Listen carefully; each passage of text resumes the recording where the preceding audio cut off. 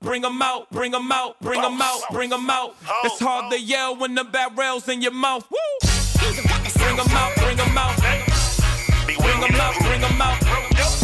Bring 'em out, bring 'em out. Bring 'em out, bring 'em out. Football fiend, the championship run deep in our vein. The entertainment rolling real cause it's all in the game. To us, you know around the city doing it better than this. Just say look at this, you can look around who better than this. Nobody. Who your team, the Blazers, the Knicks, the Wizards, the Clippers, the Patriots, the Cowboys, Clippers, Tigers, the Chickens. USC, Gamecock, Shamrock, know what it is, man. Triple F, the new podcast, just join the game plan. Bring 'em out, bring 'em out. Welcome to the Fantasy Football Fiend Podcast with your hosts, Zay, Young Vander, and Bro Joe. What's poppin', and welcome back to the best new fantasy football podcast on the air, the Fantasy Football Fiend Podcast, presented to you by Manscaped. I'm your host, Zay. As always, I got my guys with me. Holla at the people, Young Vander. Fantasy Fiends, what's going on out there?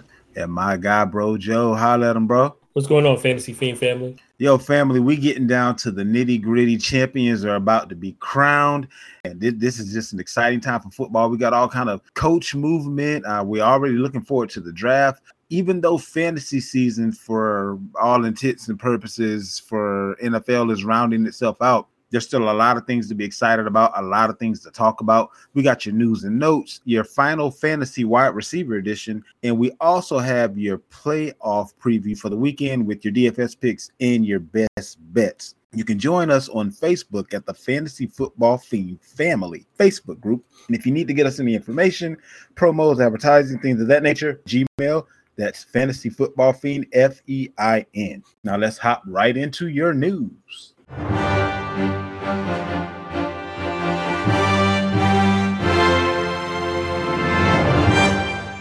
And now your fantasy news. So we have a couple of things going on in the news that everyone is kind of thinking to themselves, okay, now how is this going to affect the weekend in some instances, and how is it going to affect next year in others as far as fantasy goes? Head coach Andy Reid stated on Monday that quarterback Patrick Mahomes practiced in full, even though he had accurately diagnosed high ankle sprain. They're saying that it isn't quite as bad as previous that he suffered. I think that was back in like 2019, if I'm not mistaken. Nonetheless, it was diagnosed as a high ankle sprain. Vander, I know you've kind of been around the game in and of itself. Aren't these high ankle sprains supposed to be like a minimum of like a month or something like that? Joe, I know you stay abreast to the medical side of the house too, so you may kind of have an idea of what the prognosis normally is. But how is this guy doing this? I'm confused. Honestly, I think they're not really being all the way truthful about it. A high ankle sprain is a high ankle sprain, no matter how you cut it. They say he's practicing full. I get it. But it's going to still be some discomfort there. Absolutely. He's probably going to look like how my guy Byron Leftwich had looked when he was in Jacksonville sometimes, remember? He's going to get to the point where the linemen are grabbing on each arm and taking him downfield. I remember that. Yeah. It's going to be that type of situation. I think, like his mobility is going to be limited and things of that nature. So he's definitely going to sit back in the pocket. I mean, he doesn't have to take many steps to get the ball off, but it's definitely not, voila, I'm healed. All of a sudden, it's not quite like that. Isn't this normally like a minimum of a month-long type of prognosis? For sure. For a high ankle, yeah, for sure. It could very well be longer. I mean, you got guys getting surgery off high ankle sprains. Right, yeah. Cooper Kupp had a high ankle sprain. Facts. And it was out for the rest of the season. Right. Yeah. So, I mean, I don't know anywhere to cut it, but I've never seen anybody play the very next week of a high ankle sprain. The same game. That's true, too. I don't know. Maybe he built different, or maybe it's not as much of a high ankle sprain as they're letting it on to be. Maybe they just kind of painting that picture, making that narrative. Who knows? But I know if it's a high ankle sprain, he shouldn't be going right now. We had another pretty significant injury that took place last week. Tony Pollard, he actually underwent surgery on Tuesday to repair his broken left fibula. So he should be full strength by the time they get back to training camp. But there are a few other things that are kind of going on right now in the mix as far as that Dallas running game is concerned. There's some news out there that Ezekiel Elliott was going to be willing to take a bit of a pay cut to stay with the Cowboys. And that news was right on the heels of rumors that Dallas is interested in taking the young bull, the running back from Texas, and Robinson, with their first round pick. So there's a lot of scuttlebutt right now going around as far as their running backs are concerned. They were talking about possibly franchising Tony Pollard. Joe, do we think that this injury impacts his free agency at all? Does this make it more likely that Dallas is going to let him go? Or have they seen enough that, seeing as how this wasn't like a Achilles or, ACL or something like that, where it's going to take a year to repair, he's still going to get that same kind of treatment as far as the deal is concerned? Or do you think it'll make him more likely to take a, multi-year deal instead of wanting to be on the franchise tag based on, kind of coming to the reality of his own mortality? And I think this is something we definitely have to monitor. Like you said, it's not going to affect him in free agency. Something like this, like I said, 3 months is the typical recovery time. So I think he'll be fine for the start of free agency. It's more preferable. I think honestly, he should touch free agency. The Cowboys have so many needs and limited cap space going into next year. It's likely that they forego for franchise tagging him, and he can kind of be test the waters as a free agent. I think he's going to garner a lot of looks. I think we all can say that he's going to garner a lot of looks because when healthy, he looks pretty productive. We just got to see what that market looks like because to your point again, Zeke is out of the two of them. Zeke is likely to take less money because they can convert his salary into a signing bonus, and that way they can actually save money towards the cap because you have Schultz and all these impending free agents. So I think Pollard's going to have definitely a lot of value in March. We have had a lot of noise as far as head coaching interviews and OCs and DCs and all that kind of good stuff. But the ones that we are hearing the most noise about right now, the Carolina Panthers job, Frank Reich just had his second interview, the former Colts head coach. Steve Wilks, who is the Panthers interim head coach right now for the past 12 games of the 2022 season, he completed a second interview as well for that Panthers head coaching job. And I believe there was Mike Kafka, if I'm not mistaken, who also, not Kafka. Kafka was the Texans. Kellen Moore also looked at the Panthers, and he had a second interview, and some other type of research is going on by him to verify whether or not it's something that he would be willing to entertain. But based on the coaches that are currently kind of throwing the hat in the ring, who do we think would be the best fit for Carolina? I think firstly, I think the quarterback is what they really need to be focused on because it doesn't matter who comes in there as the next head coach. If they don't have any good play at that position, what is it? We've seen coaches go places, be successful, and we see them go places and not be successful. And the one thing that usually remains the same is the quarterback play. So honestly, I don't care if it's Kafka, John Gruden, Wanstead. I don't give a damn who you get a job to. Like, I think you can get the same results if you don't have a good quarterback. So I can't really say what coach fits this program right now because there's no one person I think that's more ideal than another.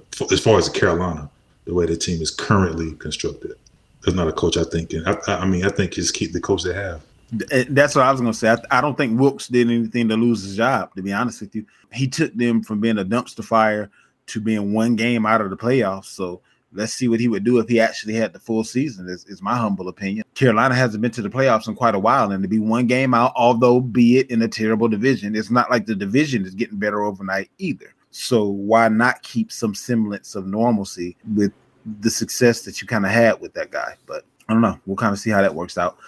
The Houston Texans are kind of in a similar situation, to your point, Vander, as far as the quarterback woes are concerned. But they have completed their second interview with the guy that's kind of hot on the market right now, the Broncos defensive coordinator, Ejiro Evero. And I hope I pronounced that correctly. He interviewed for the head coaching position of both the Texans and the Colts.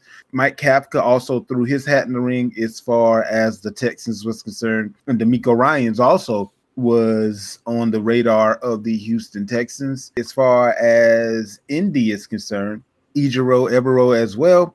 Raheem Morris had his second interview, and they're also doing a second interview for Jeff Saturday, who was the interim head coach. And it's kind of interesting that they're even, in my opinion, looking Jeff Saturday's way. I don't know if this is I don't want the outside world to kind of look at you with a black eye. So I'm doing you a favor by even making it seem as if you're in the consideration, because I know he and the owner do have a really good relationship. But yeah, I think I'm glad you point out the Denver defensive coordinator. He's done a phenomenal job. With the Houston and Indianapolis, I think honestly it's a thorough search for both of them. Obviously, the heap with Houston was that they've had 2 black coaches, 1 year apiece. So they're definitely doing their due diligence to kind of not have somebody as a cup holder, so to speak. And also Indianapolis, I think, they're going to take their time as well. Everything being what it is, I think most of these hirings are either going to come the week before or the week after the Super Bowl, because the timetable from now and then Senior Bowl and then in scouting, you definitely want to give a coach those opportunities. So this information, relatively speaking, should come, within the next coming weeks. I definitely think, coach doesn't really, whether it's offense or defense, it doesn't matter. We all know. It's just honestly what kind of program people are going to have. We just seen Campbell do fairly decent. And again, how can we say that decent? That he went 7-9 the second year, but you see a culture he's brewing for the Lions, which is fairly competitive. People might be looking at that as a sign too, as opposed to just going offense or defense. More so, who can make a solid program.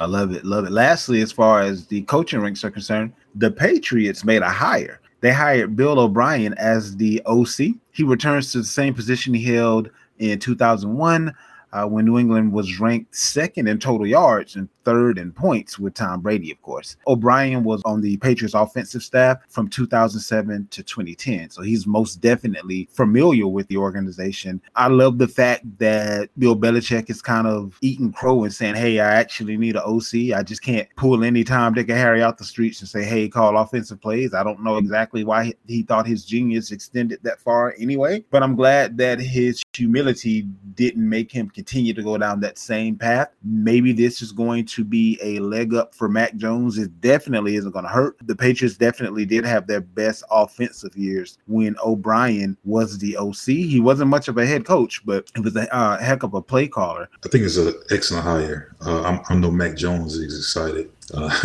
because I think this year 2 has really hurt his progression. Wait, wasn't he the OC at Alabama? Mac Jones was there, right? Did their paths cross at Alabama? I'm not sure because Alabama switched. Okay.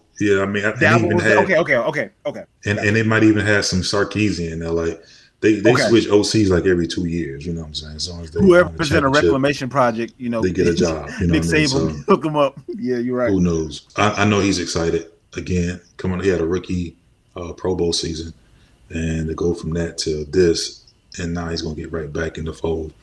But someone who knows offense, how to play calls, help with his maturation. Because it's bigger than just play calling. I think year 2 has just really hasn't helped him as a quarterback as far as growth. Being with Patricia and the offense, like that got to be a joke having Patricia in your offensive room. But this is a super great hire. He already is familiar with the organization, and I think the Patriots are kind of like picked back up where they left off 2 years ago. And that pretty much wraps up the news and notes for today. We're going to go ahead and hop into Final Fantasy Wide Receiver Edition.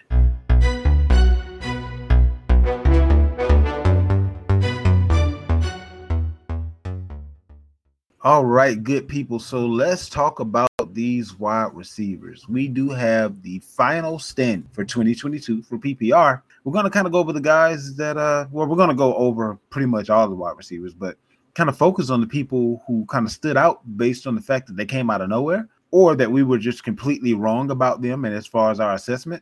And then there's some guys who just did what we thought they were going to do. So we won't really spend much time patting them on the back. But to start out, the first 10 here, we have Justin Jefferson, Tyreek Hill, Devontae Adams, Stephon Diggs, A.J. Brown, C.D. Lamb, Amon-Ra St. Brown at 7, Jalen Waddle at 8, Devonta Smith at 9, and Amari Cooper rounding it out at 10. What surprised you? What came right on time? And what smacked you like a ton of bricks because it came out of nowhere? I would say right on time would be guys like Justin Jefferson. The prediction was he would be the number 1 wide receiver going into this year. That's the prediction I made, and that was correct here. One of the biggest surprises I would say would be Devonta Smith. Probably the biggest surprise on this top 10 list. Him being the second fiddle and to be ranked in the top 10 is pretty impressive, especially with a quarterback like a Jalen Hurts who's not really known for being a high-end passer of the football. One of the things that stand out with this list, though, you have 4 receivers that's on 2 teams. So you have Tyreek and Waddle as a pair, and you have Brown and Smith as a pair, all in the top 10. I think that's probably one of the biggest things I take away from this. Like, that's kind of a really big surprise. CeeDee Lamb, people was, high hopes from him this year, and he pretty much landed where most people thought he would. And also everybody was big on St. Brown. So I don't really think those are big surprises. For some people, they may be, but for me, not so much, because those are some of the guys that were highly taught after going into the season. And one other thing, the Tyreek Hill was kind of a really huge surprise for me because, again, we're not knowing Tua not being the best deep ball thrower of football, but somehow they made it work, and he finished 2. So that was impressive. Yeah, I love that breakdown. I think, to your point, Tyreek really stood out. But I also recall you kind of, during the episode prior, kind of breaking down what you felt like what happened with Mike Daniels and everything else. So it came kind of to fruition even more, seeing how they used Tyreek. So I think that was pretty dope, because that put a lot in perspective, just seeing it come to fruition from what you kind of mentioned about his offense with Tyreek going forward.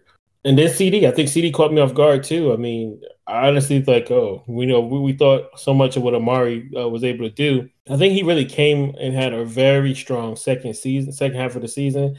And we kind of can see himself become his own receiver and kind of leaving that stigma that, he needed Amari and everything else. He kind of proved a lot of doubters wrong. And then Devontae took me by surprise, but not so much. In the sense that, not that I saw him being this good, but he was his own number 1 wide receiver to his own right. But just seeing him do what he can do in that offense, just seeing how he fit that offense was really, he took advantage of a good situation with Goddard being injured and propelled himself to a good receiver. Yeah, I got to agree with a lot of what both of you said. Honestly, the biggest surprise, the 2 biggest surprise, I say that kind of equal, Tyreek Hill being number 2.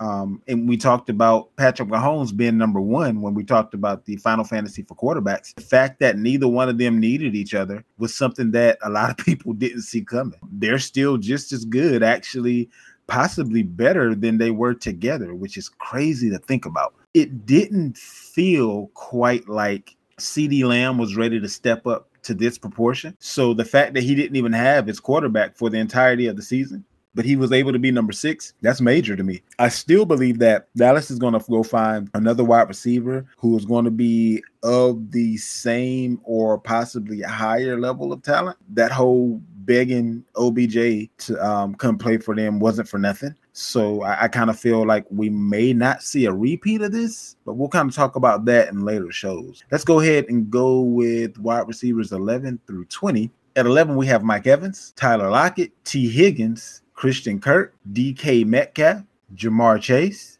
Brandon Ayuk, Chris Godwin, Scary Terry, and Michael Pittman Jr. rounding it out at number 20. For me, one of the bigger surprises on this one was actually Chase coming in at 16 and actually ended the season behind T. Higgins. Granted, he did have a few games there where he was nicked up, so we kind of have a rationale for why, but I thought that Chase would be kind of, one of those upper echelons on the first list that we talked about. Outside of that, Christian Kirk surprised me a little bit. This was one of the guys that could have gone either way, in my opinion. And I think that the coaching staff at the Jaguars, Trevor Lawrence being in his second year, kind of being a little bit more mature, being able to handle everything that was coming at him and have more, I would say, of a solid organization to help him through that. I believe that helped the wide receivers just as much as it helped the quarterback. So Christian Kirk being at 14 was something that in PPR is, I guess, is apropos, but that I didn't predict that, I'll say. What you got on this group? Chris Godwin is the one of the, I'm going to say Brandon Ayuk as well. We seen him came on a little late in the season, but these guys are the most quiet top 20 finishers I've seen.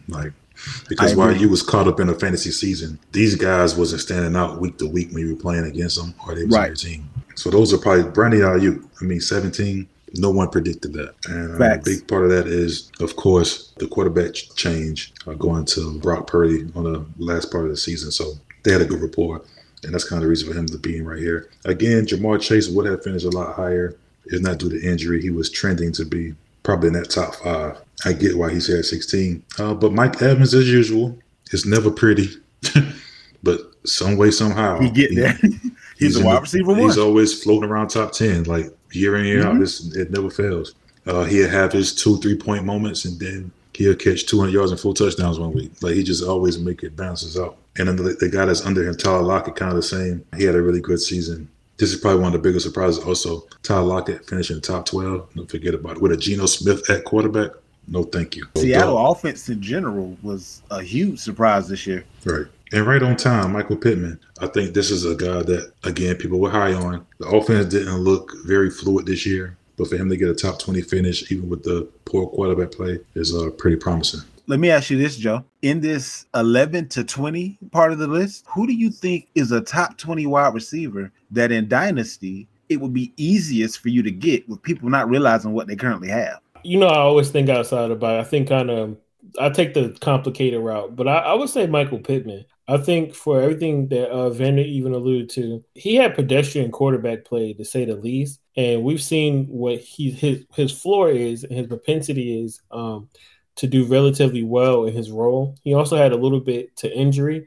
and also without Paris Campbell, they kind of rolled coverage to him because their offense was so less than. It kind of made it a little bit obvious who to key on. I think in a good opportunity to kind of find somebody out of that entire list, not many people going to look at Michael Pittman. They're going to kind of write him off. He's going to need a quarterback, all these different things. He has to be a focus point. Going into 2024, where he's a year removed from getting a big contract, they're going to have to see and put the ball in his hands to see what kind of receiver he is. So I think that's a good spend-up opportunity. Would you pick the same person, or do you have somebody different, Vander? No, I think Brandon Ayuk. It's funny because we are on the same page. The two people that I had in mind were Brandon Ayuk and Michael Pittman. That's crazy. Go ahead. Yeah, I would say Brandon Ayuk probably the easiest for you to get, being that if you look at this list, most of these guys are considered the best wide receiver on their own team, where Brandon Ayuk is not. That's true. And for that reason, I think he'll be the easiest one to get. And his future looks pretty bright moving forward. This is his first 1,000-yard season. And look like Brock Purdy may be the signal caller moving forward. They have a really good chemistry. He would be the guy I would go after looking at this list because I think it'd be the easiest. I think for some of the other guys, you would have to spend up a little more. Wide receivers 21 through 30. Cooper Kupp at 21. Garrett Wilson at 22. DJ Moore, Zay Jones, Chris Olave, Jerry Jeudy at 26. Juju Smith-Schuster, Curtis Samuel, Deontay Johnson, and at 30, Adam Thielen. What you got on this one, Joe? Yeah, this list was kind of surprising. Curtis Samuel, honestly, kind of surprised me out of that list. I didn't see that one coming. Damn, I just read his name and didn't realize he was on the list. Yeah, like I thought, man, this is Terry's year, whatever, but Curtis Samuel honestly showed a great point of what kind of value he has when healthy. Him, Dotson, and Terry was just like, which one of the three? But I didn't know he played that consistent to earn that spot in fantasy. I think this list overall was pretty good. I mean, it's not everything. Everybody's kind of where I would think they would be. Garrett Wilson, I think, honestly, I would expect it a little bit higher, but then again, we got to kind of look at that offense.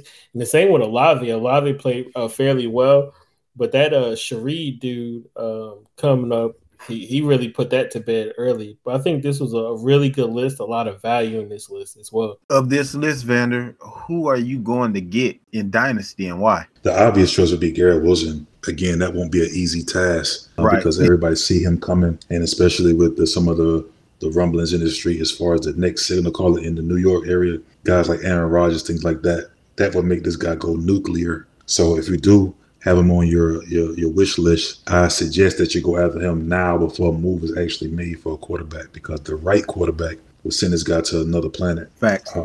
Zay Jones would probably be the easiest, and Curtis Samuel as well. Yep. I think Curtis Samuel is here because of the injury to Dotson. Let's face it. If Dotson was healthy, he would have been right here. Facts. If not higher, because he was having a really good season the first quarter of the season. Him and Wentz was on the same page. So the injuries to certain quarterbacks kind of made it a little better for others. When he got hurt and then Wentz went down, then how that thing went. So I think he'd have been right here and not Curtis Samuel. But looking at this list, Deontay Johnson is probably a big surprise for me, because the Steelers didn't seem to have really any good quarterback play all season long. Even though this guy was he was getting peppered with targets. But he didn't. I don't think he reached the end zone this year. Because somebody, I think he might have had one touchdown. Okay, and it was late. If I'm not mistaken. And it had to be late. It was like real late. Maybe it was past fantasy playoffs. I don't think for the fantasy season he had a touchdown all year. And for you to finish 29th with no touchdowns, extremely impressive. Again, he didn't seem like he had a good rapport with any of the quarterbacks there. And so I'm really surprised to see him right here as well. Yeah, he didn't have a touchdown this season. I just wanted to check. Amazing. You know what I'm saying? No touchdowns. Amazing. So I'm surprised he's right here. So is that a guy that you go get due to positive regression? Or are you kind of hesitant on him thinking that maybe he won't have that rapport with Kenny Pickett, and Kenny Pickett is the quarterback for the foreseeable future? The way I see it, honestly, I think I like Deontay. I like his skill set. But I can very well see him on another team. I'm not saying it's going to be this year. Even with them already shipped. Oh, okay, not this year. Okay. I'm not saying, but think about if you look at how Pittsburgh drafted last year or so, they was really picking up a lot of receivers. We didn't even see Kevin Austin came out none this year, right? Right. People forgot about him. He was tearing up camp early in the season, had an injury, didn't play this year. But he'll be a guy that'll be talking about next camp as well. And you know how they do? The next one in, next one out. And I mean, when have you ever seen the Steelers draft like 3 receivers in the same draft? So I think that's a telltale sign. On top of that, when have you ever seen the receivers draft bad? When have you ever seen the Steelers draft bad wide receivers? So They drafted 3, they got 3. So. Claypool's already moved. I'm not sure what Deontay contract situation looks like, but I think I can very well see him moving elsewhere because him and Kenny Pickett it's just not there. He has a way better rapport with Pickens, and I just don't see him and Deontay being on the same page. So I love him, but I can very well see him on another squad. His contract was very team friendly. I didn't like the deal he took, and there's a potential out going into this offseason with his contract. I don't want to kind of put any fantasy or draft rumors out there, but Kenny Pickett is working out with his college wide receiver and Jordan Addison this offseason. I don't know how much that's going to play into the Steelers' decision-making, but they committed early on just less than a week ago. They're going to be working out the entire offseason. And I actually remember there was a quote or a tweet or something like that where Kenny Pickett was basically saying, yeah, he'd love for his, wide receiver to be on his team. So, hey, who knows how that ends up going, but he may end up going a little bit too high for Pittsburgh to spend more capital in the position that, to Vander's point, they've kind of spent a good bit of capital on already. So wide receivers 31 through 40. 31, we got Mike Williams, Jacoby Myers, Tyler Boyd, Gabriel Davis, Deebo Samuel, Donovan Peoples-Jones at 36, Alan Lazard, Drake London, Joshua Palmer, and rounding it out at 40, Marquise Hollywood Brown. Of course, the one name that stick out, is Deebo Samuel. I think he finished second overall last year at fantasy, right? So him to go from number 2 to 35, yeah, he did. He definitely didn't give you the value you had him drafted at. Again, injury was a little, he has that injury bug thing. We all seen it all season, the contract disputes, I don't want to be a running back, I don't want to run the ball, that whole debacle. He seemed like he ran the ball a lot less this year, and even more or less once Christian McCaffrey came on board. And honestly, let's be fair, that's his value. I get it. He's a decent wide receiver, but he has has way more value running the football in fantasy. To see him drop right here, big surprise. Mike Williams, man, this guy, he has those high games. He has those games. He looks great, and then he get hurt. He's going to miss him at least 4 games a year. And I see him actually trending down. If I'm a Mike Williams owner, I'm probably trying to get off of him. Absolutely. With them losing their OC. That offense is pretty much geared around that. Is it an X? Yeah, it's the X receiver. So it was kind of pretty much geared around that X receiver. So who knows who's going to be the next OC over there and who's going to be the guy that, is favored in that new offense. Jacoby Myers, he's going to do what Jacoby does. Don't catch a lot of touchdowns, but you get the pass and the yards. Peoples-Jones, I think, this is not really that surprising. Joe, he's been high on him like a year early. And this is a guy that, who probably continue to do well as Deshaun Watson becomes the full-time starter, complete for the whole season, and get a lot more comfortable with his wide receivers. I can see him very well doing well. So this would be a guy also I would go after if you are looking for some value around here. I think Lazard may take a little dip. Joshua Palmer's here. A lot of his success became off the back of Mike Williams. Once he went down, he filled that role. So And also, Keenan Allen was hurt most of the year. I think he's kind of like fool's gold right here. Even though I think he's a good talent wide receiver, his value really came off the backs of other people. Well, and actually, though, I think that's why he'll still have the same value. Because do you honestly believe that neither Mike Williams nor Keenan Allen will get hurt next year? No, but again, we don't know who the OC is going to be. It won't matter. He'll be the number 2 receiver for most of the year, one way or the other. No, it will matter. Depends on, because one thing about, that's why I like to tell, the thing that separates good fantasy players from great fantasy players is really knowing schemes of these offensive coordinators, because they're going to pretty much tell you exactly what position on that team is the highlight, right? So the next OC, it might not even be an X receiver. No. I get that. What I'm saying is he'll be the wide receiver too. Mike Williams may be the one that happens to be healthy, so he may not play X receiver at all. But between Mike Williams and Keenan Allen, the odds of both of them being healthy is slim. So I can see for the value. I mean, you probably don't even got a draft Palmer, or if you do, he's going to be like, back there. And he's going to end up right around here because one of those 2 starters are going to be gone. So he's going to get the looks, and you didn't have to draft him high at all. So he's going to have that value. He's going to get looks, but I'm still concerned about who's going to be the play caller to see if I'm really interested in a guy like that. You know what I mean? He's cool, but again, right place, right time is the reason why he kind of took a step forward. Also, Gabriel Davis, I'm kind of foreshadowing. I went after him as well in my league because I can very well see him in New York next year and not Buffalo. I mean, the Giants. Okay. Right. You mean in 2023, like coming up this? Well, I think he's a free agent coming in. Am I wrong on that? I'm not sure. I'm not sure on that one. I want to say he's up right now, coming up. I could be wrong. As a fact, I know. I posted it on the Facebook page earlier this week. I don't think I erased it. Let me check and see if I have. I want to say he's up, but being that the guy like the New York Giants are having trouble. He got 1 more year. Okay, so he's gonna be looking for a contract this year then. So this would be a really good time for them to move on him. I was about to say, if they're going to trade him, it would have to be this year then. He's extremely young. To say this guy, he seemed like he'd been in the league like 4 years already, it seems. At least 3. And he's like 22, 23. He's extremely young for... Just like Cooper. Cooper done been in the league forever. And he like I want to say like 27, 28 something. Yeah. It seems like Gabriel Davis is only, 22 years old? 24. Gabriel Davis 24 now? Mm-hmm. But he's 23 last year. And how long has he been in the league? This is his 3rd year or 4th year? He's currently his 3rd year right now, right? Yeah, so he's a pretty young kid. But I like him. I could see him going elsewhere and kind of stepping into the man role.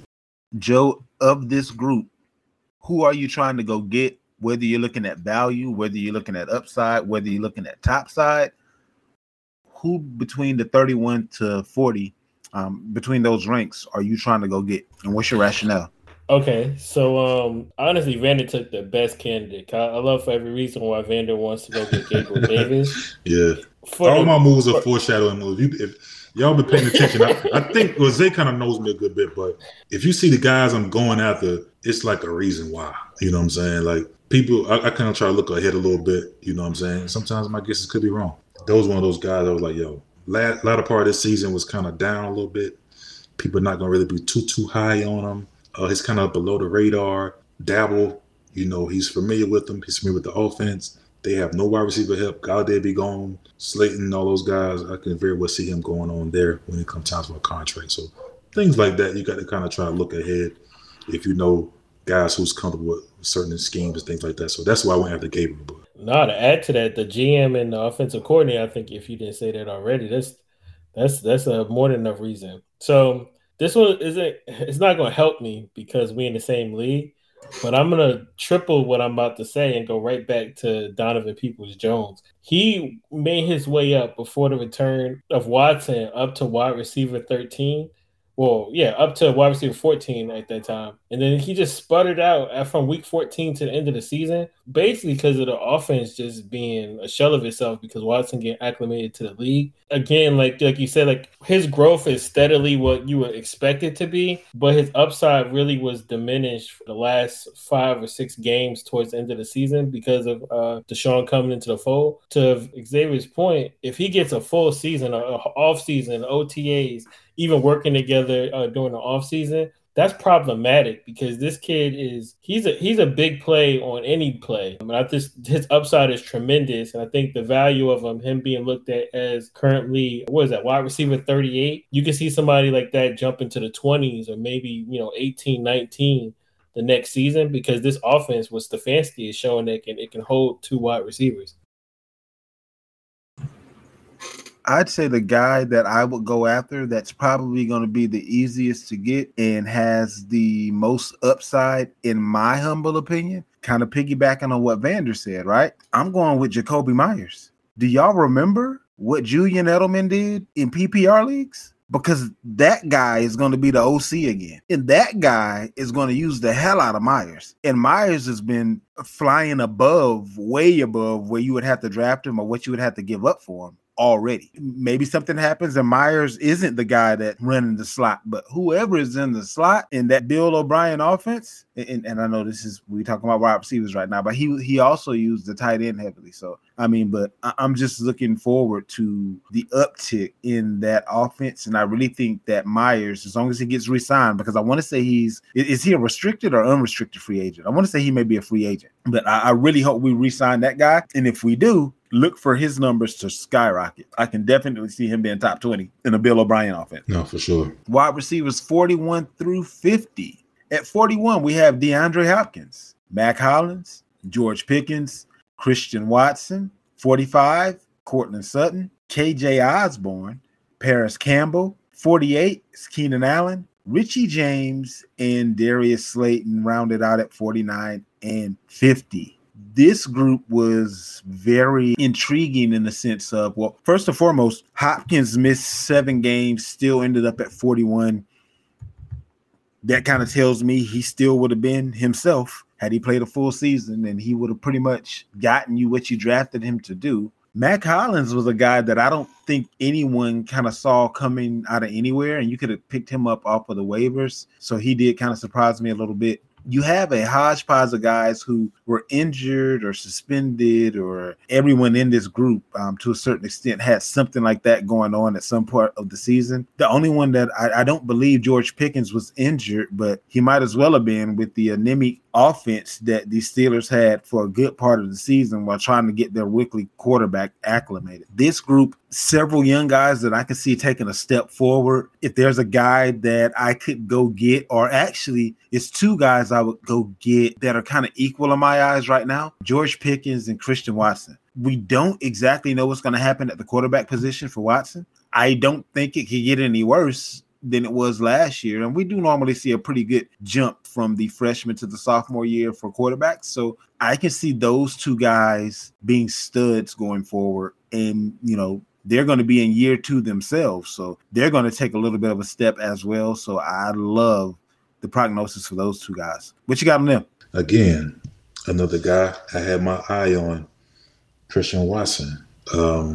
This guy's sitting right here, and he done all his damage in a few games. So, this guy, he looks dangerous. He looks the part. One thing I did pay attention to was Jordan Love played that one game. He did had a little bit of playing time this year. Him and Watson still had a good rapport. So I paid attention to that. So, okay, cool. It's not just Rodgers.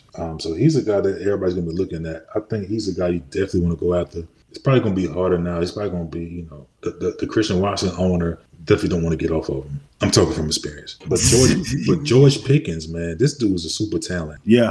He could have really have if Pickett could throw the ball correctly and well, this dude would have been a lot higher on this list. Seen many Steelers games, wide open passes, missing them, underthrows. The whole, you name it. He went through it. But this dude's a stud, you know what I'm saying? So he definitely a guy. I agree with you. These are 2 guys you definitely want to go after. If you are a Richie James owner, a Darius Slayton owner, sell them by all means, because who knows what that team's going to look like. I could see a little blow up. You know what I'm saying? Who knows what that team is going to like? All these guys are inherited.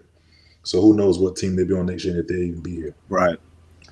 Mac Hollins, due to injury, he was able to squeeze in, do a little something there. D-Hop, of course, you draft him next year like a wide receiver 1. Again, another guy I traded for this offseason because not only he still had a lot in the tank, I don't think he'd be an Arizona Cardinal. We've been hearing things, rumblings, the Ravens, the Patriots are interested. I told Zay a few weeks back. I was like, I could see him coming to y'all, and I was like, Bill, so love this dude. Update on that? No. We got a problem. What's up? We got a serious problem. Oh, him and Bill O'Brien, they beat. Yes. You know, I thought about that. Yes. When I heard Bill O'Brien, I was like, that's cool, but I was like, D-Hop, that cancels Hopkins. Because don't he have a no trade? Like, don't he have say so on where he end up, Hopkins? I mean, most stars do, so I'm not sure, but I don't see him trying to be under Bill O'Brien under no circumstance. That's true, but the difference is Bill O'Brien is not the head. This is true. A coordinator. This is and, true. You know, and you understand now. With the Texans, Bill O'Brien was the GM and the coach. That's why I think that the issue came in that, you know what I'm saying, more that my money, remember? Because D-Hop really was frustrated about the bread. It wasn't really about nothing else. I think it was the money, and it's hard having your head coach being the GM. So I think that's where the bumping of the heads was really more business. I'm not sure as far as their relationship. I just think he would go to Baltimore before if he has say in it. If he has say in it. I heard Kansas City Chiefs will also be a team that's interested. So really? Yeah. Okay. Interesting. So to add on to the discussion of Hopkins in fact does have a no trade clause in his contract. But as far as the cap space, it definitely will help them freeing up more than $10 million in cap space, and obviously give them a little bit more assets in next year's draft. And they have a whole new organization, basically. You know, the GM's new, the head coaches new, whoever they end up picking. And it's going to be a situation where they may not mind necessarily getting their own guys versus having a Hopkins on their squad. I kind of think it lessens the expectations when you don't have quite as many names and you have to develop your own talent. And they also made precautionary move by picking up Hollywood. So money talks, and freeing up that money could definitely be what the doctor ordered because they need an O-line. We'll kind of see how that ends up working out. Wide receivers 51 through 60. 51 is Brandon Cooks, Jahan Dotson, Marquez Valdez-Scantling, Devin Duvernay, Isaiah McKenzie. 56 is Russell Gage, Noah Brown, Marvin Jones Jr., Chris Moore, and rounding out number 60 is Robert Woods. What you got, Joe? I could say my disappointment's a little bit in like Brandon Cooks. I didn't expect this whole entire offense between him and Davis Mills to fall apart. Cooks obviously is a 1,000-yard receiver, almost a lock every year, just based on how productive he's been in the past and how consistent he's been. So I wasn't expecting that. Also, Russell Gage too, another one, just having an opportunity just to perform a little bit more and build on last year where he kind of did fairly well. Robert Woods would be the third person that I thought just a little bit more being not the lone guy, but with Treylon Burks having conditioning problems and staying healthy in regards to a hamstring issue early on in the season. I was just like, Robert Woods, come on, let's do it. This list was fairly one I didn't see coming was Chris Moore. I definitely want to touch on Chris Moore. I think it was short-lived, obviously, because, you know, by that time, Nikhil Collins was hurt. We had, you know, Brandon Cooks, you know, wanting to be traded and never getting traded. So he kind of stood out, but it has no relative value going into next year. You know, this the bottom feeders list. Isaiah McKenzie, I think he just needs the opportunity just to get more on the field. To your point, it might be a good opportunity if they explore the trade Gabriel Davis, that he could kind of move up and be one of the next receivers on that team. I got to say, the guy that I would look into, people really aren't thinking that much about, but you kind of said something. Brandon Cooks, this guy, when he wants to be fully engaged, which is normally, he's a 1,000-yard receiver. What happened in Houston is a byproduct of basically he had injury. There was also some, according to him, some lies being told.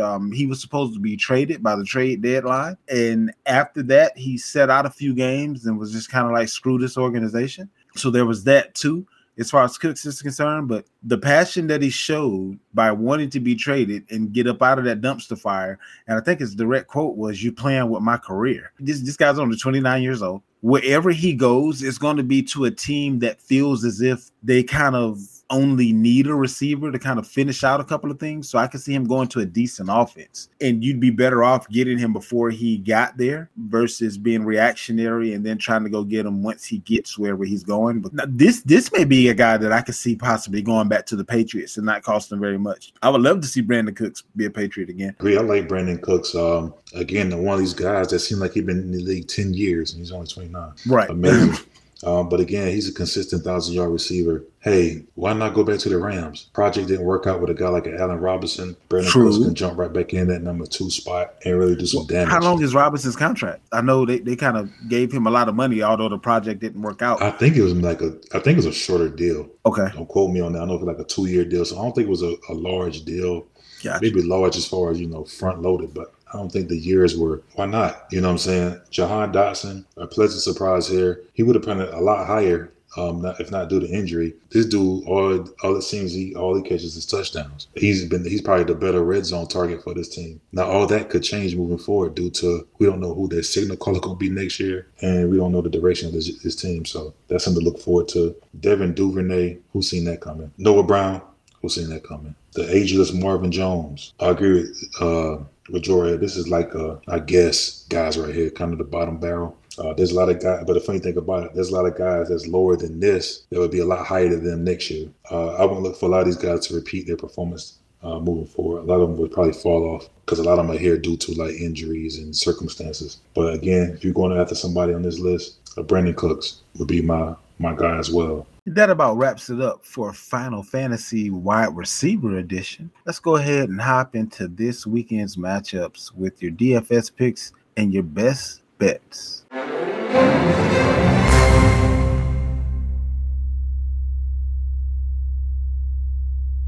All right, so let's go ahead and give you the juice for this weekend. I told you guys last weekend that you were going to be looking at San Francisco and the under based on, again, who the public was high on. Also, as far as that Bills and Cincinnati game, we kind of looked at that. The public was like 78% on the over. It went under. So again, I'm still looking at things like that as far as looking at best bets for the weekend. What was your overall thoughts as far as this past weekend was concerned with the matchups that went down? And then we'll get into this weekend's matchups. I was happy. I was satisfied. Satisfied with the way the weekend went. Not surprised. Sorry, Cowboy fans. Every year you do this. I don't get it. And this is the reason why people don't like Cowboy fans per se, because every year they're in denial. Don't blame the Cowboy fans. It's like don't blame the Cowboy fans. But they have battered wife syndrome. It won't happen again. But they're the only fans out of 32 teams that every year are we going. It's not. They're not even realistic. Things are back to normal. They got flowers. The offseason, the draft went their way. They'll never hurt me again. They're not realistic. You're right. Year it's the same old tune. I don't come in every year. I don't come in every year saying my team's going to be good. I may say, hey, this is a year we're going to be. We're going to be. We're going to fight, but you got an idea about your team's identity. These guys are clueless. Every year, I don't care if Dominique Wilkins playing quarterback. Oh, we going. This the year. You know what I'm saying? It doesn't matter. But with that being said, how about them 49ers? I wasn't surprised. Hey, I'll tell you what, though. Brock Purdy finally looked like he might be, a product of some of the defenses that he went up against. This is the best defense that he's gone up against by far. But he played well. He did. To say this is the best defense he went up against, he did not turn the ball over. He was able to, move the ball on those third downs, made some really good throws. Man, this dude is the real deal. He's so poised. Man, I mean, what can you say about him, man? Like, this is Tom Brady 2.0, baby. I'm telling you, I said it. Like, not saying he's the next, not saying he's gonna win 7 championships, but as far as the way he's introduced to the league and taking over the spot, over the number 1 QB from the and nobody's seen it coming. Like, I mean, this dude is already his name is now in the half of offensive player of the year for rookies. Wow. Yeah, like he's a candidate now already. Think about it. It's a good chance he might win it because his only competitors would be Garrett Wilson and probably Keith Walker. Those are probably the only 2 guys that's really in the running. He's right there. He's undefeated thus far. 14 in 7 games. 14 touchdowns, 2 interceptions. But I want to say those are regular season awards, so they may not give him credit for a lot of what he's doing. But at the end of the regular season, I think he won 5 games. Oh yeah, I agree. Well, here's the thing though: if you don't vote until after the playoffs have started, I don't know how you make someone who's voting not see what they're seeing. Right. So it has to be some kind of bias there. But not saying he's going to win the award, but for him to be considered is amazing. Absolutely. But the guy I don't know what to say about him. The future looks bright. The Bills game, a mess. That weather would be more beneficial for the Bills, but didn't look so much. Like the Bengals was having the most fun out there. Even though Cincinnati's started right where they stopped with the game that was, a few weeks ago where they, scored and then, it was stopped due to injury there. So, I mean, it looked like they picked up right where they left off. So now we got to ask ourselves, is Josh Allen really that great? Well, I don't think it's that cut and dry because I believe that we saw what Dabble was able to do as far as limiting the turnovers from Danny Dimes. Losing Dabble may have had just as much of an effect on Josh Allen. So I can kind of see, the 6-1 and half a dozen and the other. The same reason that the Giants are in the playoffs may be the reason why the Bills regressed a little bit. And that's because offensive coordinators matter, head coaches matter. Again, I'm asking though, is he that great? Because when people talk about the best quarterbacks in the league, they say Mahomes, and then Josh Allen is like the next name afterward. Not no more. Right. Joe Burrow's after him now. That's what I'm saying. He had that great season, but I mean now it's kind of like it's a lot of these younger dudes that the NFL is just in great hands right now with the younger quarterbacks because they coming. Like Josh Allen had his MVP season, but a lot of people are kind of figuring some things out about that offense, and they're not just about to let him run all over them like he was. So he's going to have to get that pass game together, or he's going to experience more weekends like he did this past weekend. And also, I mean, the Bills, the Achilles heel is not being able to really establish the run. And it's hard. If you can't get your run game going, it's hard to be, productive in the pass game. I mean, James and Singletary did. I mean, not James. Cook and Singletary did pretty good as far as running backs are concerned. Not this in this game right here. Well, yeah, I mean, everything was off in this game. I mean, so I don't know. So, and Singletary's a free agent as well, right? I believe he is. I want to say he's up, so don't be surprised if he ends up in New York. I was about to say, he and Saquon would be a nice one, too. Or for that matter, if Saquon takes money somewhere else versus staying with the Giants, maybe Singletary comes in and he's the guy. Right. So, is that another guy that you may go after just because you don't know yet? 100%. To all our listeners, I will go after Singletary now. Don't wait. Because right now, the taste in everybody's mouth is Cook. Everybody see Cook coming. Just like we speaking here about Singletary being a free agent upcoming. A lot of people don't know that. I even put a couple deals out there for Singletary to no avail. I wasn't able to get him. I'll go after him now before the placement is set. Because it seemed like the Giants and Saquon are off about, $4 million a year or something. They offer him something like 12, and I think he want like 16 or something like that. So they kind of far off with contract. It seemed the money's a little off. And I could very well see him maybe going elsewhere, getting a bag, like you said. I even heard the Miami Dolphins may be interested in Saquon Barkley. That's amazing. But a guy like Devin Singletary could come in for a fraction of the cost, and who knows this system. Dabble's already comfortable with him. Hey, he could be a starting running back for the New York Giants next year. So kind of try to be ahead of the curve on a lot of these things. Sometimes you have to see it before it happens, because once it happens, once the ticker comes across, you're not going to be able to get him at that point. He'll be a guy I would actually go after as well. All right, so Joe, I mean, I know you sat down and probably had a couple of wings. I'll say a couple cans of soda. I know you don't drink. So, what was your thoughts on the weekend, bro? Like, what was your overall take, or what stood out to you? Man, the Eagles' defense, man. Like, honestly, I've been so on about their defense. It was I already saw what was coming with Dallas, man. They fell apart. To your point, like Dallas every year, man, they just put themselves in this predicament. Like you said, they fans, and I think their own expectations, they kind of forget that how many games they got left. I think they really take the playoffs lightly, because we know we're not expecting them to go much further than the first round or even to win a playoff game. Yeah, like I even gave out that tidbit about the sacks and how many sacks they had. They had 5 sacks on Dak. Then they had 2 turnovers on them too. It was tough. And then going into the 49ers game, they playing complete football. I think this Eagles and San Francisco, this is going to be the one. I'm heavily excited. Can't wait. Kansas City Bengals going to be good, but I think honestly, Joe Burrow, man, he talking it. He asked him, how they'll be in championship contention. He pretty much said as long as he living, they're gonna always be in contention to go to the Super Bowl. He's showing it, man. He's doing everything he can, and he still haven't utilized all his weapons. And going against a defense like Kansas City, both of these games is what we want to see who's going to the Super Bowl. To be honest with you, I'm excited. Okay, so we have this week's matchups. And for me, I have my betting hat and I have my football knowledge hat, and they're kind of competing against each other in certain instances. Here we have 49ers versus the Eagles. This is a 2.5 point over under. The public is 61% on the Eagles, who are giving up the 2.5. So 46.5 point over under It's a 45-55 on the over-under, so that doesn't really move me one way or the other. But the fact that 61% of the public is on the Eagles, okay, that kind of moves the meter just a little bit for me. But this is one of the ones that I would just use my football knowledge on because it isn't so heavy on the public on one way or the other that I think it will sway Vegas. So with this matchup, Purdy's immaturity is going to finally rear its ugly head. I'm sorry, Vander. I think what's going to happen in this game is... You said that last week. Well, let me address that because you're absolutely right. I think if against the Eagles, you only put up 19 points. What do you put up? 19 points, right? If against a Dallas defense that isn't as good as the Eagles defense, you kind of showed that you won't put up as many points as you have in previous games. Why do you say that? Why you say the Eagles defense is better than the Cowboy defense? Because it is. Why? Because to what metric? According to the defensive rankings, San Francisco's number 1 and the Eagles is number 2 for like the vast majority of the season. Or am I missing something?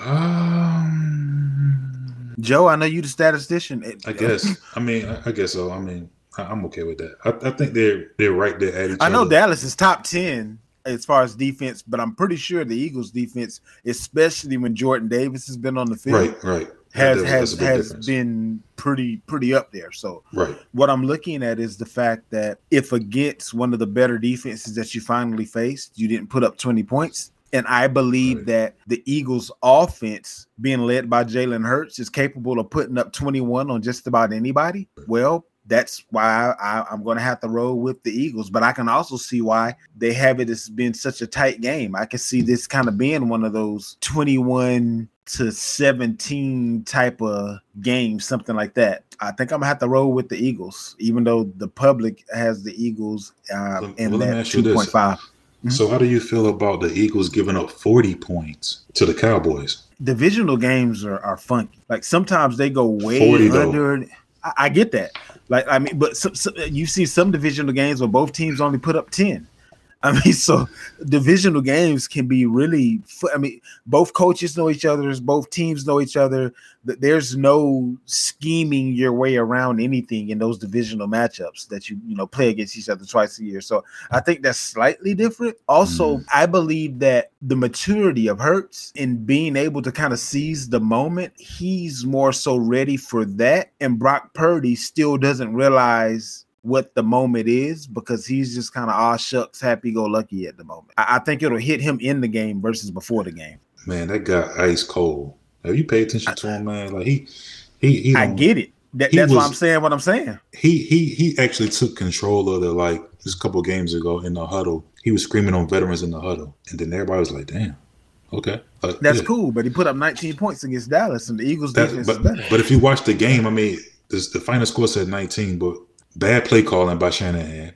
They got down in the red zone, 1st and 10 from the 10, threw a pass, incomplete, ran some little quarterback draw thing, and then it was some bad play calling.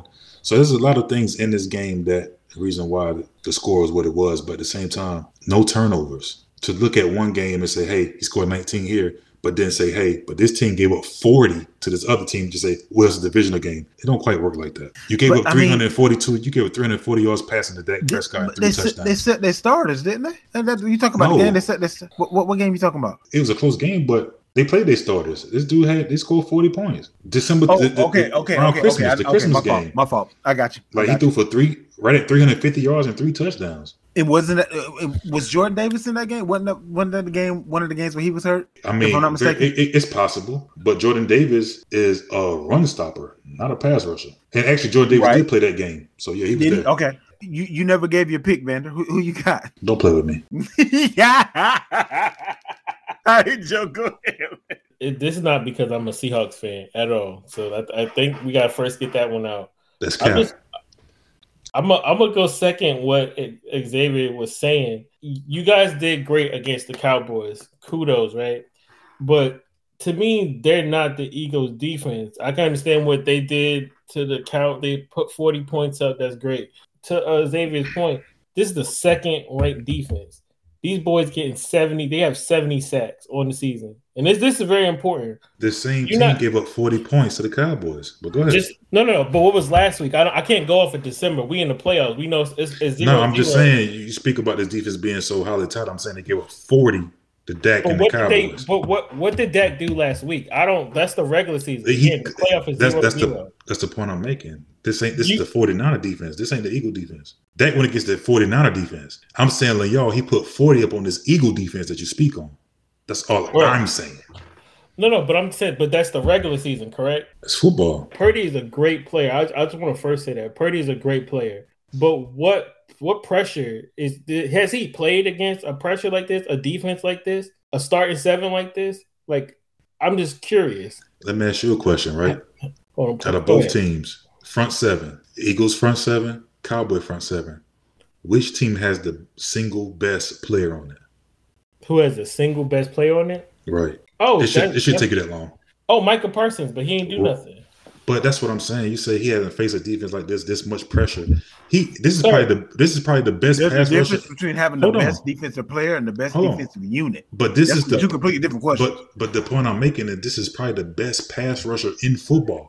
So for you to say pressure, but the depth that the Eagles have on the defensive line is ridiculous. They have extremely good depth, but a lot of those guys and good top end players as well. They have experience. They have depth. They have young guys, but they have a lot of. I mean, they have depth, but we have the best left tackle in football.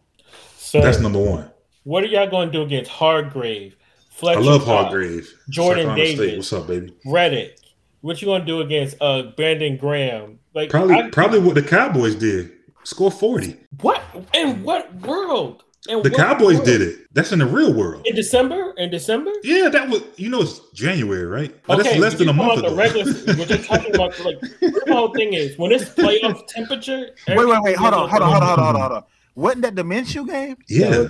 But Minshew turned the ball over like 4 times or something. No, he had 2 interceptions. But this is my thing though. But one of them was like for a pick 6. That don't count if Hurts wasn't in the game, bro. I'm sorry. What you mean don't count? We talking about what the defense gave up. No, we talk turnovers put up. Dog, Dallas scored off of both of those turnovers, bro. Sweet, 350 yards passing and 3 touchdowns had nothing to do with that. Minshew, bad positioning. 350 yards. And 3 touchdowns. Because the defense was on the field the whole game. It does matter. Now he's on the field the whole game. Okay. Hell yeah, they were, because Minshew wasn't moving the ball. What do you mean? No, if you look at the time possession, bro, it's only a 5-minute difference. So that's not true. And that's not the norm for the Eagles. If you look at for the entirety of the season, they've been on the plus side by a large margin as far as that stat is concerned. So again, when Hurts is on the field, it makes a big difference because you're not going to get as many bites at the apple. It's not. But you know what? To his point, the 49ers have played such an impressive defense. To close out the regular season, they don't play Seattle, Washington, the Raiders, Arizona, play Seattle again, Dallas. They've played such an extreme duress. Dallas was the best by far. Dallas was the best by far. 44 sacks. What is that? That's the best. It's totally you've been a regular season playing pedestrian defenses. Now run for your life. That's what's going to happen. Run for your life. I don't see it. You talk about Micah Parsons. I can name you 4 people who had double-digit sacks on that defensive line. You can name 4 people that had double-digit sacks. Can you name a better player on a defensive line than Michael Parsons? What did Michael Parsons do? Bro. It ain't about one dude. This ain't basketball. Exactly. This ain't LeBron. But again, this guy is easily the best pass rusher in football. Can we all agree on that? You have several dudes that have almost as many sacks as he does personally. That's a simple question, bro. And I made a simple statement. If I got several dudes with almost as many sacks, then what are we talking about? Is he the best pass rusher in football? That's all I ask. It does not matter if I ask a question. Don't tell me it don't matter if I ask a question. Almost as many sacks. Is he the best pass rusher in football? That's all I'm asking. When they put him in that position, but they don't always do that. What you mean when they put him in that position? Let's not move the goalposts. They don't always make him a pass rusher. Sometimes they put him in coverage. But they do that. Okay. Dallas. They do that. They've done that several games. Again, Dallas is a really good defense. Let's not act like they're not. I'm not saying that they aren't, but they aren't the Eagles defense. But you come out one person, you only naming one person, bro. Like they have you naming a whole front seven compared to one person. DeMarcus Lawrence had a really good season this year. What? Did he not? What you mean? What you mean? What? What you mean? What? What you mean? What? He's not. Let me look up. Do you realize how many Pro Bowlers, All Pros, the Eagles defense has? So hold on. I'm just saying. Let it say, hold the phone. So DeMarcus Lawrence has 6 sacks. You're right. He had a great year. But see, again, it ain't about sacks. Did he have a good? What he do? No, what he listen, do? Bro, listen what I'm saying. Just because you don't have a lot of sacks doesn't mean you didn't have a good year of football, right? But what we're saying is for the Eagles, they have like 4 or 5 dudes with more sacks than DeMarcus Lawrence. Do you realize that? Let me ask you a question, right? See, y'all saying a lot of blah, blah, blah, blah, blah, and people at home listeners, don't be confused. When guys be talking like this, don't be confused by it. Because they talk all this equal this, equal that, equal this, equal that. I'm giving you stats. Hold on. Forget your stats. DeMarcus Lawrence made the Pro Bowl this year. That don't mean nothing. Do you know how many people on the Eagles defense made the Pro Bowl? Please tell me. Do you know how many people? No. Hold it right there. Let's use that as the marker, right? Cool. He made the Pro Bowl, right? On the defensive line, sir. Great. So, do you know how many Eagles defensive people made the Pro Bowl? No, but see, I didn't. So now it don't matter for the Eagles that made the Pro Bowl. This is what you're missing. Never mind. Let's go. We got one last matchup. We got Trayvon Diggs, another Pro Bowl corner. Like, this team is a really good defense, man. Really good defense. So don't act like my man can't score 40 because the Cowboys did it. You and your feelings against your team, bro. Okay. He put up 19 points against a lesser defense. That's all I'm saying. I mean, damn. Is that not what happened? He put up 19 points against a defense that's not as good as he didn't turn the ball over. He didn't turn the ball over. That's great. He put up 19 points against a defense that's worse than the Eagles. And guess what? Josh Allen put up 10 points against the Bengals. Whoop-de-doo. Cool. It don't matter.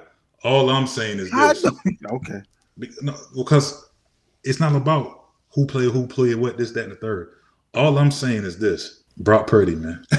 Y'all hating on the pretty man. And I expect that from Joe. We beat them 3 times this year. You heard? 3 times. It's hard to beat a team 3 times in a year, but it happened. Yeah, but everybody, Cancun on 3. 1, 2, 3, Cancun. All I'm saying is exactly what happened. He went up against the hardest defense he's seen all year and put up 19 points. That's what happened. But how is that hating? It's not hating, but so what are you talking about? 2 things can be true. He put up 19 points, but against this best defense you say he's seen all year, he didn't turn the ball over, bro. That's great. That says a lot. Don't turn the ball over against the Eagles, but if you only put up 19 points, you're probably going to lose. That's all I'm saying. I wouldn't agree with that because we played the Eagles last year. Well, hold on. Last year. Listen what you mean without AJ Brown?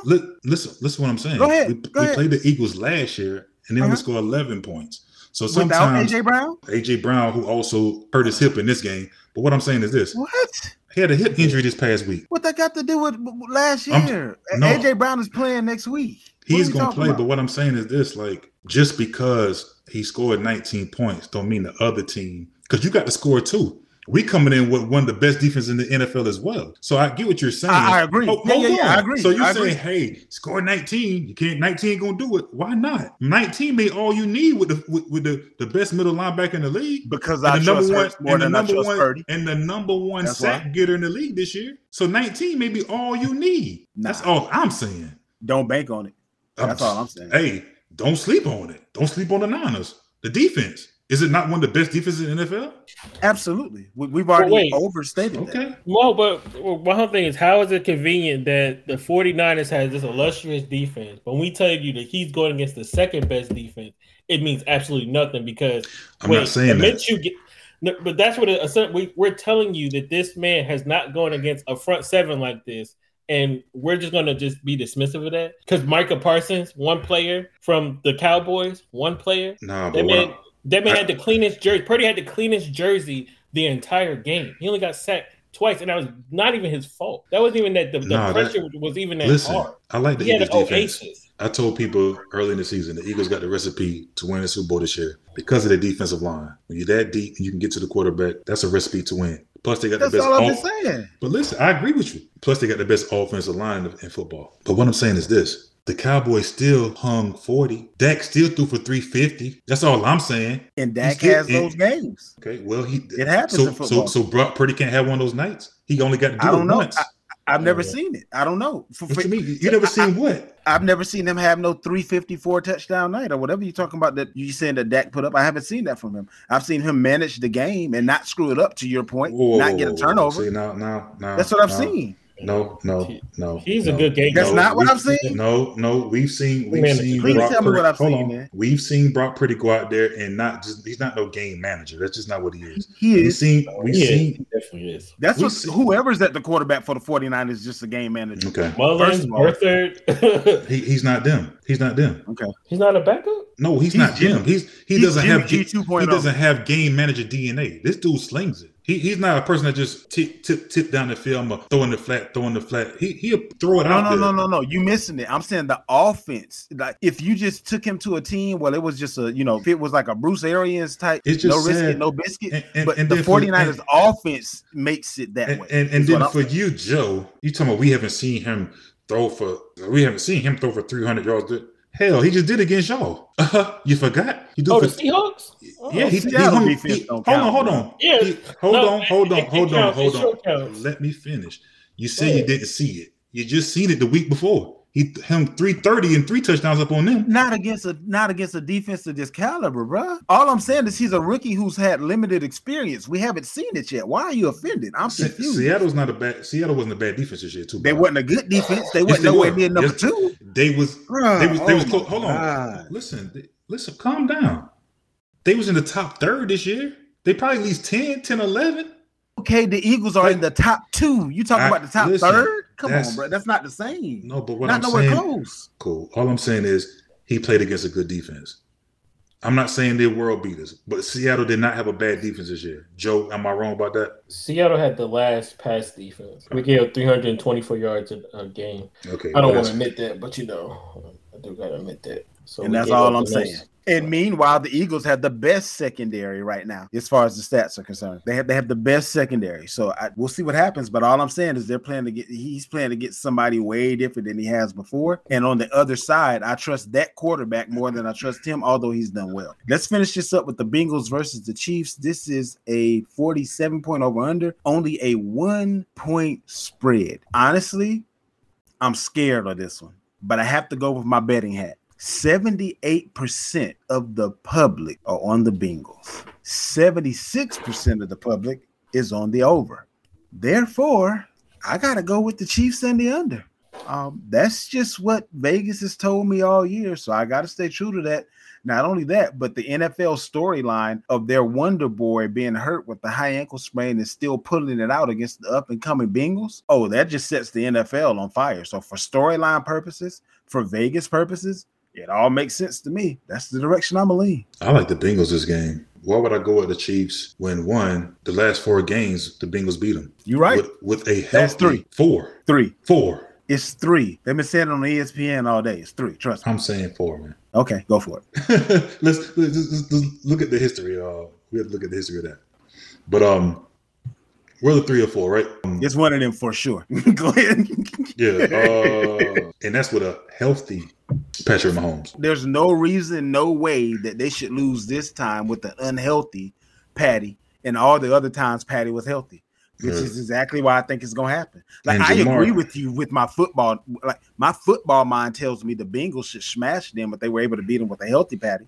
I'm just looking at the trend with Vegas. That's all I'm basing that on, not what I think should happen. Don't get me wrong. These games are, now don't get me wrong, in those 3 games, the winner only won by 3 points in all 3 games. Right. So it's going to be a close game. I don't think it's going to be a blowout. To your point, though, if they've won the last 3 and it's been within 3, you would think that an unhealthy Patty would give them, let's say, 2 more points, 3 more points. But I've just rarely seen Vegas take that much of a beating. That's all I'm going on. I agree with everything that you said as far as real NFL football is concerned. But expect some funny business in this one. That's all I'm saying. I'm sure.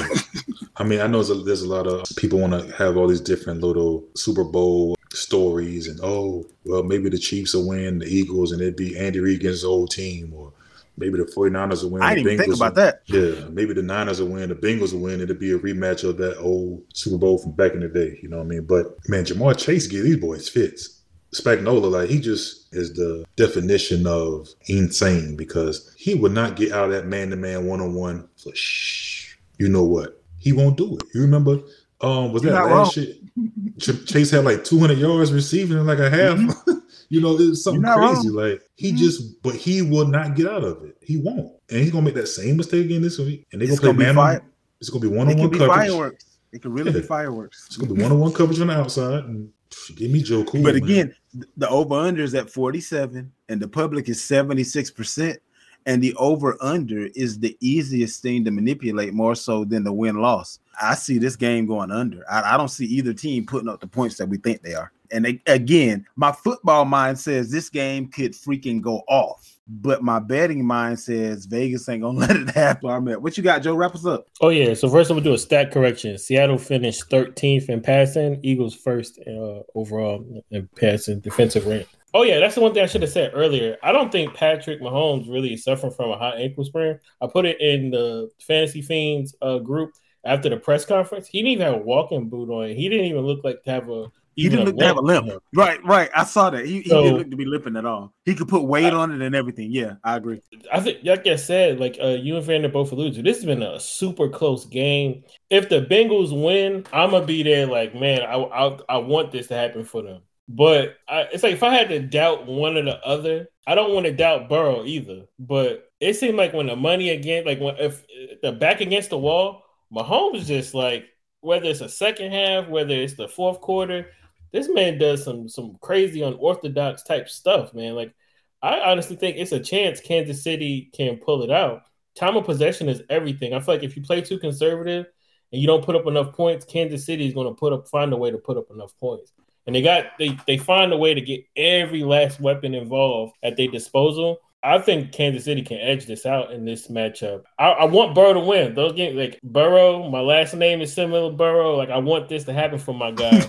I love his story, and I want to see him win Super Bowls. But it seemed like every time I think Mahomes can't do it, he just find a way to get it done. So I'm going to say Mahomes, man. I'll say this to end it. I saw something on Twitter from a verified account that I kind of I've noticed that they're almost like the TMZ of Twitter. It's called Uber Facts, right? So on Uber Facts, it showed that the NFL, as far as legalities are concerned, is on par with the WWE as far as being able to legally have predetermined outcomes. That's just what I read. I say that to say this. The most WWE type of storyline would be for Mahomes to be hurt and still figure out a way to pull it out. And now you have your Brady that has years ahead of him. So you already have your replacement GOAT as your current GOAT goes out. And that's the way I believe the storyline will go. And that's just, again, based on Vegas and based on the trends that I've seen in the NFL. My football mind tells me to go the opposite direction, but we shall see what happens this weekend. Either way it goes, it's going to be a hell of a ride, and we can't wait to talk about it on next week. For now, we out.